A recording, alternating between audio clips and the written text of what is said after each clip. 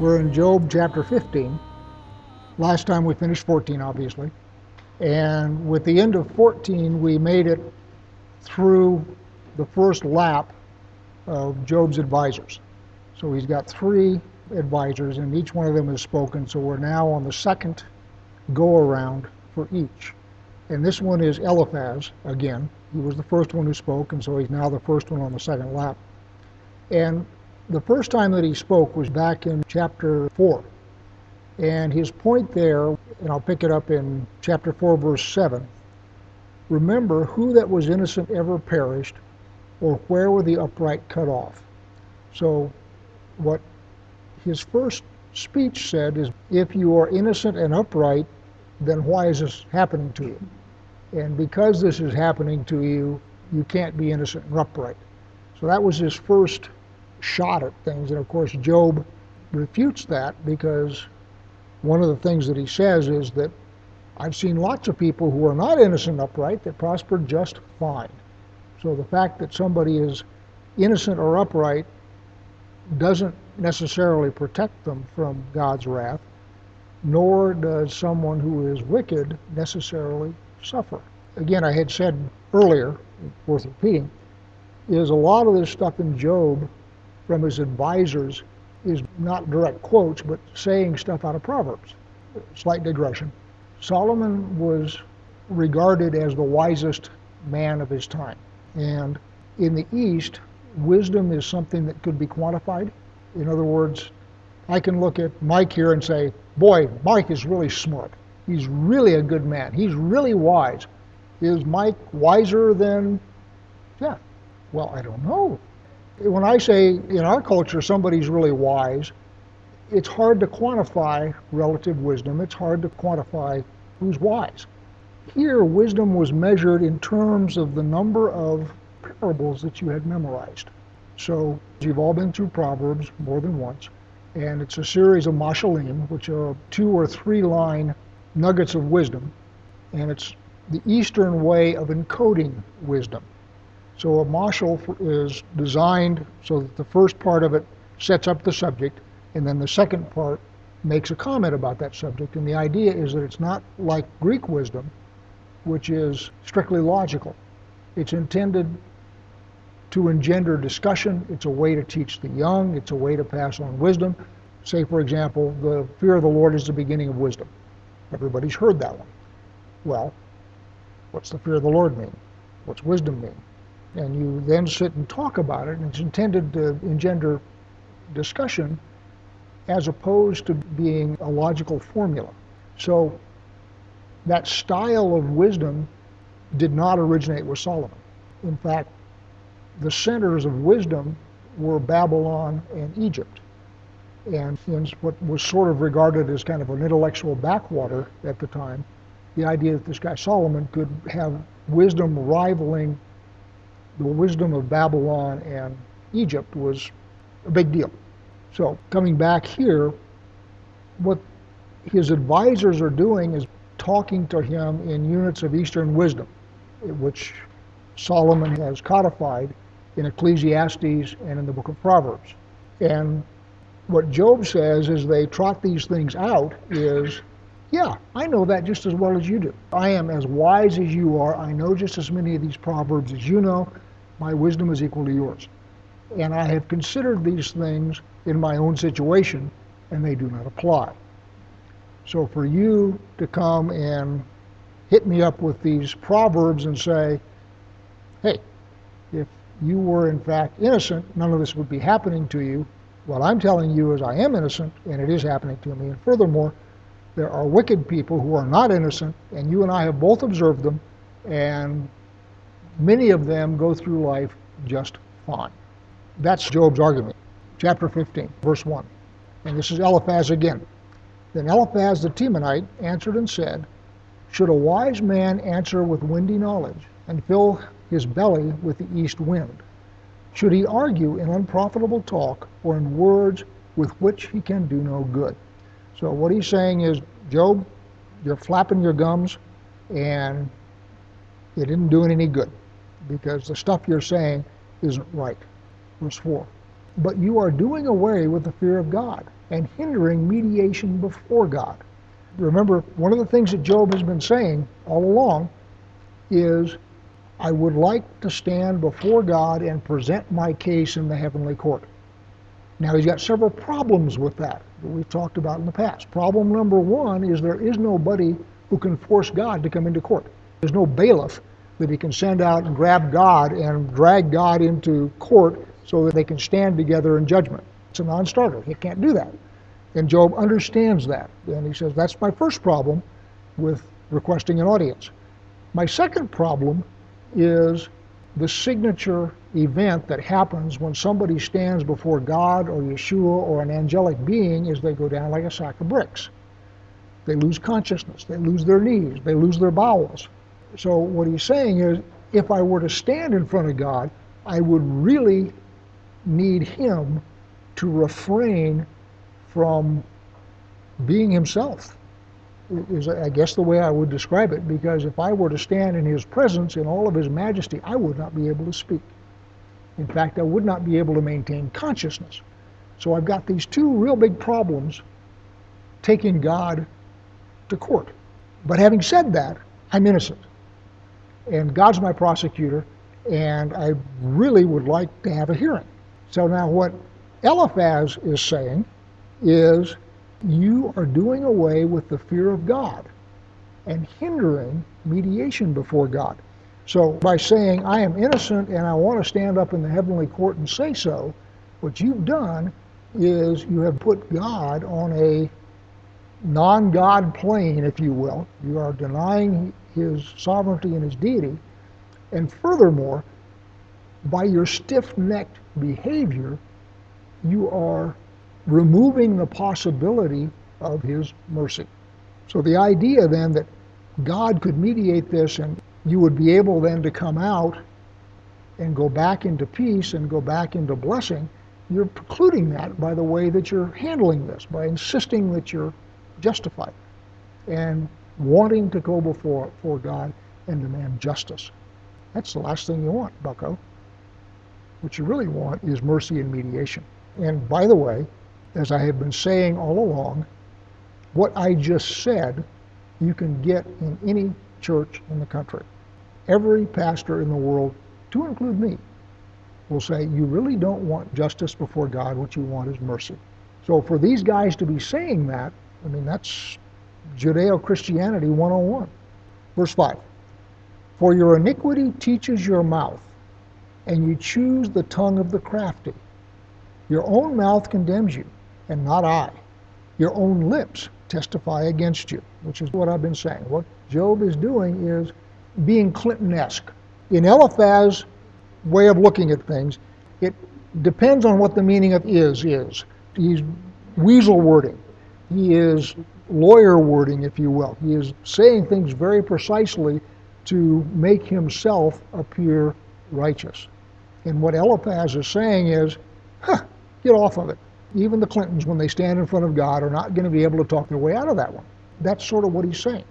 Verse 7, are you the first man who was born, or were you brought forth before the hills?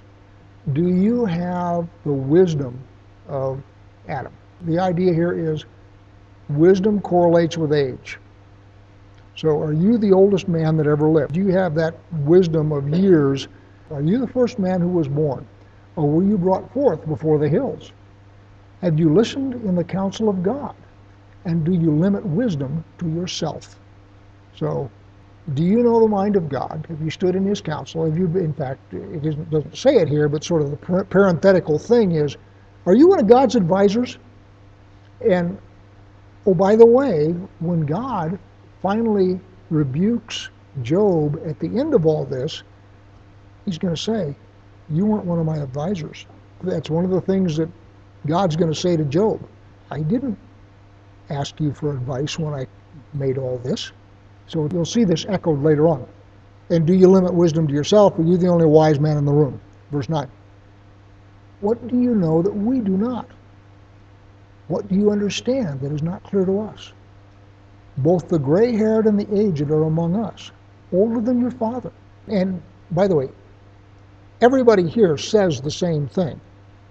I know as much as you do. So Eliphaz is saying to Job, we are just as wise as you are. Job is responding to his accusers, I am just as wise as you are. And again, as I said before, if these were not men of such stature and wisdom, this book would not have made it into the Bible. In other words, if this were your standard drug dealer on the hood, hey man, what's up, man? There wouldn't be anything remarkable here to write down. The fact that these guys are wise and knowledgeable is what makes this book useful. Verse 11, are the comforts of God too small for you, or the word that deals gently with you? Why does your heart carry you away, and why do your eyes flash, that you turn your spirit against God and bring such words out of your mouth? So what he's rebuking him for is rebuking God, or at least in his perspective, Job's speeches are a rebuke of God, and he's saying, is what God has for you not enough that you are going to speak this way to him? 14. What is man that he can be pure, or he who is born of woman that he can be righteous? Behold, God puts no trust in his holy ones, and the heavens are not pure in his sight. How much less one who is abominable and corrupt, a man who drinks injustice like water? A variation of this is something you can get in any church in the country. It is impossible for man to be righteous. It just goes with the territory of being human. You can't do it. Verse 7, I will show you. Hear me. What I have seen I will declare. What wise men have told without hiding it from their fathers, to whom alone the land was given, and no stranger passed among them. Is this in parentheses in your version of the Bible? Okay. Eliphaz is saying, I am going to tell you wisdom. And the wisdom I am going to tell you, wise men have told without hiding it from their fathers. So this is wisdom that has been passed down from generation to generation. Because remember the thing he said back earlier, are you the first man born? In other words, are you the root source of all of the wisdom that has been passed down from generation to generation? And the rhetorical answer to that is no, you're not. And so now what he's saying is, I will tell you what that wisdom is. So let me read the sentence again now, verse 17. I will show you, hear me, what I have seen I will declare, what wise men have told without hiding it from their fathers, to whom alone the land was given, and no stranger passed among them. The wicked man writhes in pain all his days through all the years that are laid up for the ruthless. This is a mashal, by the way. It's a couplet.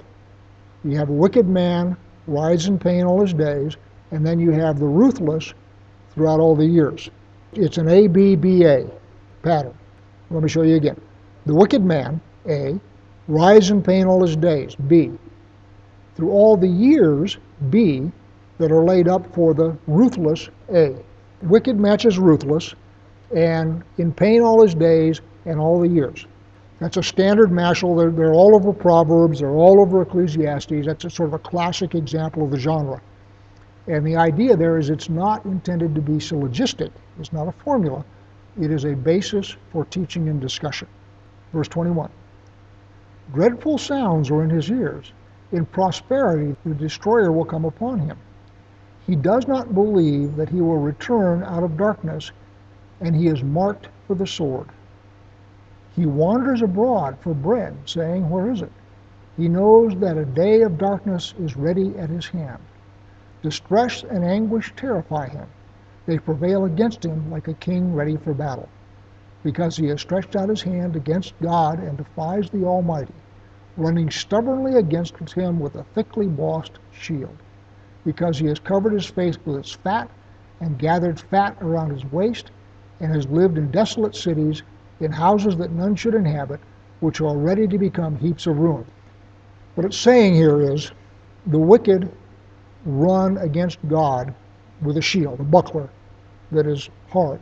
One of the elements of the shield is fat, which is to say, fat is protection against starvation. So in this metaphor, if you will, part of his shield is his fatness. And the idea is this guy is sleek, he's prosperous, he's fat, he's laid up stuff, and he's running against God, and what he's trusting in is the stuff that he has stored up, which, oh, by the way, he has gotten illegitimately. 29, he will not be rich, and his wealth will not endure, nor will his possessions spread over the earth. So remember, we started off this business with the wicked are going to be in pain all their days and in agony all their years, right? And so what it's saying here is this guy who is trusting in the world, which is to say physical fat, stored up wealth, and so forth, as a shield against the Almighty, at the end of the day, it is not going to prevail. You've all seen Fiddler on the Roof, right? What's Tevye's wish for his wife? That she be fat and have a proper double chin. In that culture, being pleasantly plump is a sign of prosperity, and it's a protection against starvation. Our culture is different, and we don't think of fat that way. But in the Bible, that's what they're talking about. It's a protection against fortune. So 29 again, he will not be rich, and his wealth will not endure, nor will his possessions spread over the earth. There's two things there. He will not be rich, and his wealth will not endure, but he will not have a legacy. His possessions will not spread over the earth. He will not leave a legacy behind him. So everybody dies.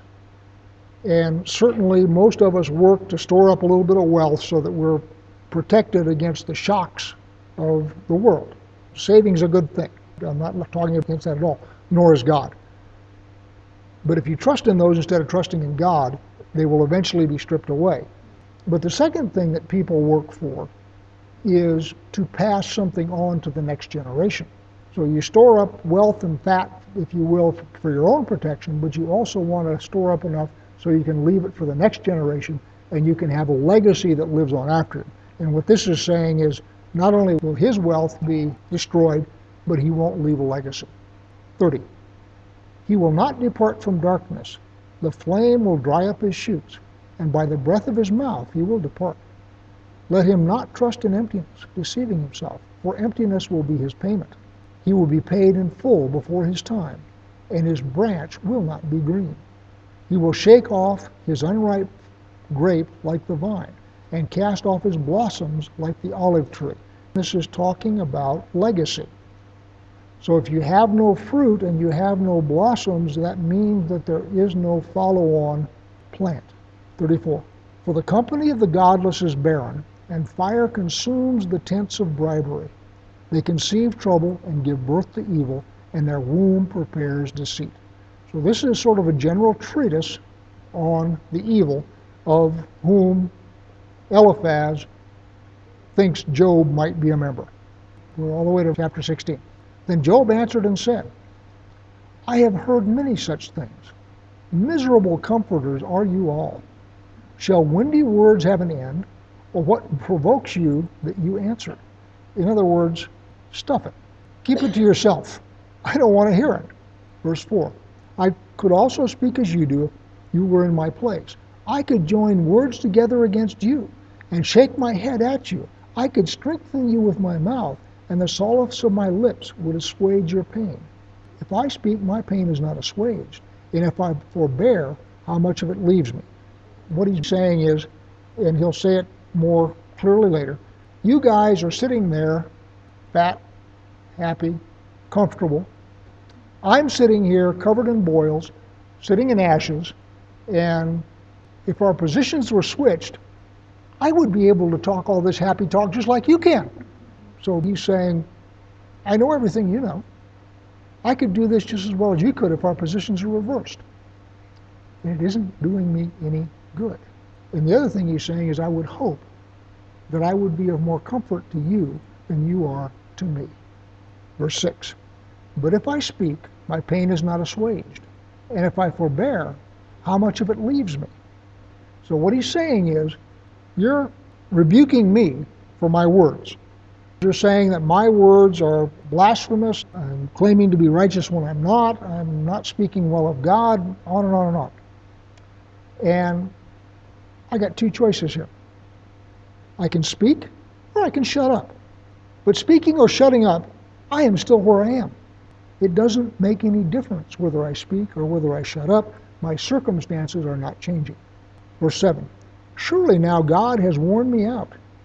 He has made desolate all my company, and he has shriveled me up, which is a witness against me. And my leanness has risen up against me. It testifies to my face. Now remember we talked about fat before. Job is now skin and bones. So instead of having a nice healthy layer of fat to protect himself against all the slings and arrows of the world, he has now lost all of that weight. And God has taken everything from him to include his body fat. And by the way, that leanness of his testifies against him. Because remember earlier on we said being nice and healthy and plump is an indicator of prosperity. It is an indicator of favor. The fact that he is now skin and bones testifies against him. 9. He has torn me with his teeth and hated me. He has gnashed his teeth at me. My adversary opens his eyes against me. Who's his adversary? God. Remember, this whole thing starts back in chapter 1 with a heavenly wager between God and Satan. So Satan is the agent of the things that are happening to Job. But it is God that has allowed this contest to proceed. Job is not privy to the fact that there's a contest going on. So from Job's perspective, God is doing this to him. Job has no idea that Satan's involved in the mix. I like to say this on every tape, just so it gets on there in case somebody listens to one. God has set Job up to do him great honor. At the end of the day, Job is going to have everything restored to him, double. He is also going to have a book of the Bible written in his name. Now, that is something that is very rare. In using Job as his pawn in this contest with Satan, in God's economy, the thing that Job is going to come out with at the end is worth everything that Job is going to go through. And since he's God and we're not, and God's perspective is doing this to Job is not being unjust, he is simply setting him up for a great reward. The fact that he does not know that there's a contest going on is of critical importance to the book. Because if he knows there's a contest going on, then his attitude is different. Then he becomes a martyr. In other words, I am putting my life on the line for God's glory, and it's my job to persevere, so I'm going to persevere. His attitude is completely different. Since he doesn't know about the contest, his attitude is, why are you doing this to me? So you'd have a completely different book if he understood that the contest was going on. Could also have been a good book, but that's not the book we're dealing with. So I am down to verse 10. Men have gaped at me with their mouth. They have struck me insolently on the cheek. They mass themselves together against me. Since I have lost all my wealth, I am being treated like a beggar. God gives me up to the ungodly. He casts me into the hands of the wicked. I was at ease, and he broke me apart. He seized me by the neck and dashed me to pieces. He set me up as his target. His archers surround me. He slashes open my kidneys and does not spare. He pours out my gall on the ground. He breaks me with breach upon breach. He runs upon me like a warrior. I have sewn sackcloth upon my skin. I have laid my strength in the dust. So the idea of sewn sackcloth on my skin, remember, mourning is sackcloth and ashes. I'm so bad that I've sewed myself into it. I don't know what the idiom actually means, but that's what it sounds like to me. Verse 16. My face is red with weeping, and on my eyelids is deep darkness, although there is no violence in my hands, and my prayer is pure. So, again, I am in all of this innocent. 18. O earth, cover not my blood, and let my cry find no resting place. Now, what does that mean? Go back to Cain and Abel. Remember, your brother's blood cries out to me from the ground. And so what he's saying is, I am being dealt with unjustly. O earth, cover not my blood, and let my cry find no resting place. Even now, behold, my witness is in heaven, and he who testifies for me is on high. My friends scorn me. My eye pours out tears to God, that he would argue the case of a man with God. What he's saying is, God, I need you to be my advocate with God. So again, verse 20. My friends scorn me. My eye pours out tears to God, that he would argue the case of a man with God, as a son of man does with his neighbor. For when a few years have come, I shall go the way from which I shall not return. My only hope is that God takes up my case with himself. 17. My spirit is broken. My days are extinct. The graveyard is ready for me. Surely there are mockers about me, and my eye dwells on their provocation. So this is by way of rebuke of Eliphaz and the rest of them. Lay down a pledge for me with yourself. Who is there who will put up security for me? This is a change in focus. He's now speaking to God. Lay down a pledge for me with yourself. A pledge is, of course, security for a loan. So you, God, lay down a pledge for me with you, God. So lay down a pledge for me with yourself. Who is there who will put up security for me? Since you have closed their hearts to understanding, therefore you will not let them triumph. So what he's saying is, very much like Pharaoh and God, you seem to have closed off my friends from understanding my situation. And that just makes my situation all the more bad. My friends can't understand me because you have closed off their understanding. I don't even have anybody to comfort me because you've made sure that my comforters are no comforters.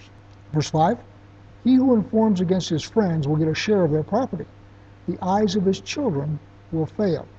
So what he's saying is, these accusations against me are unjust, and someone who informs against me as a friend is going to wind up getting a share of my property when I die. So they have a motive, if you will, for testifying against me. Verse 6, he has made me a byword of the peoples, and I am one before whom men spit. My eye has grown dim from vexation, and all my members are like a shadow. The upright are appalled at this, and the innocent stirred himself up against the godless. Yet the righteous holds to his way, and he who has clean hands grows stronger and stronger. But you, come on again, all of you, and I shall not find a wise man among you. So now he switched back and he's talking to his friends. So we had this brief prayer in the middle where he's talking to God, essentially. I mean, he's talking out loud so his friends are hearing him, but now he's addressing his friends again. Let me try in verse 6 again and run through this.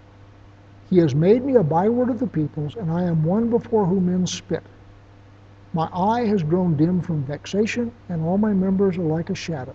The upright are appalled by this, and the innocent stirs himself up against the godless. So the upright, who are his three comforters, are appalled by his situation. So the upright are appalled at this, and the innocent stirred himself up against the godless. Yet the righteous holds to his way, and he who has clean hands grows stronger and stronger. But you, come on again, all of you, and I shall not find a wise man among you. So he's saying, you are not any comfort to me. I'm a byword in your eyes and so forth. And by the way, Job has become a byword. You've all heard the patience of Job, right? They say God did him great honor. Verse 11, my days are past, my plans are broken off, the desires of my heart. I don't see any way out of this.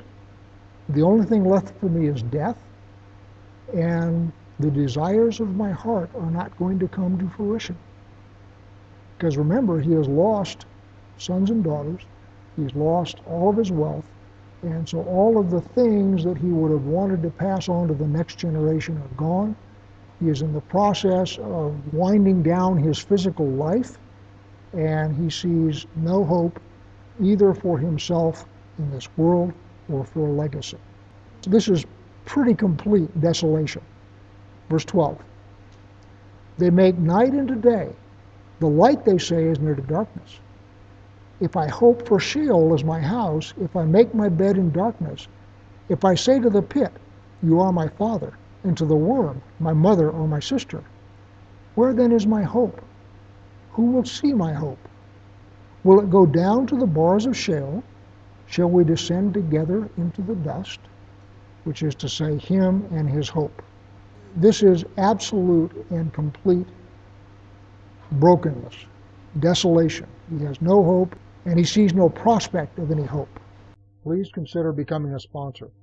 Please visit crimsonthread.com/purpose for an explanation of what we're doing and perhaps to become a sponsor.